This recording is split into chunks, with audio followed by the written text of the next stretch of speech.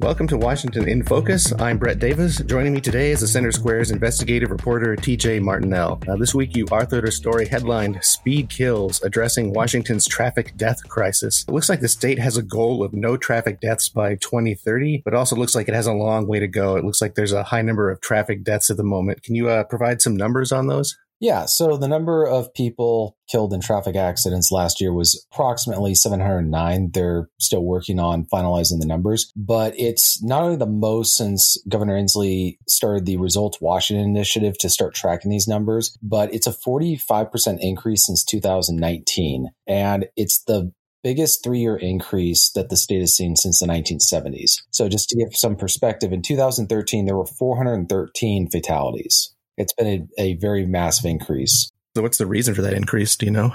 Well, people not driving properly is probably the most easiest explanation, but the most common cause of a traffic fatality was impaired driver. That was responsible for 339 deaths. So then there was a speeding driver, so someone who was driving over the speed limit, that was 251 deaths. So it's just people driving badly in one form or another. They were either impaired or they were speeding. So what are some of the potential solutions to this problem that they're looking into? I assume they're looking into solutions if they want to get down to zero from this rather lofty number. Yeah, Governor Inslee indicated at a recent meeting that he's looking at or would hope to have more speed cameras set up on state highways, on just places where they can monitor people speeding. And that it would obviously require money and require the installation and all that kind of stuff. But that's one potential solution. They're currently putting cameras in work zones, at hospitals, in school zones.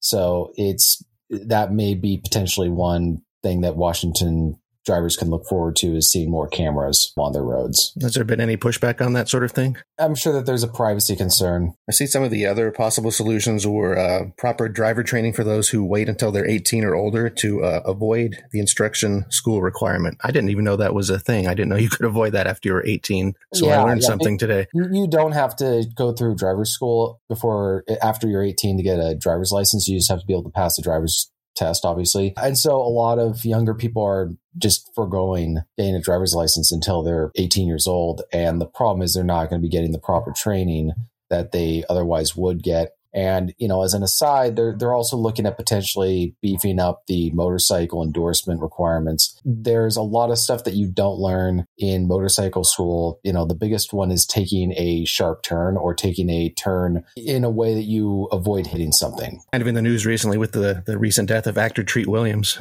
Yeah, there's just, you don't learn as much. People would be surprised at how little you have to know or have to actually execute as far as a maneuver in order to get your endorsement. Now, in terms of, maybe upping motorcycle license requirements and training for people 18 and older, would that be a legislative solution or? Yeah, that would be the legislature to pass a bill like that. Well, we look forward to seeing if this project actually makes a difference. So listeners can keep up with this story and more at thecentersquare.com. For TJ Martinell, this is Brett Davis. Please subscribe and thanks for listening.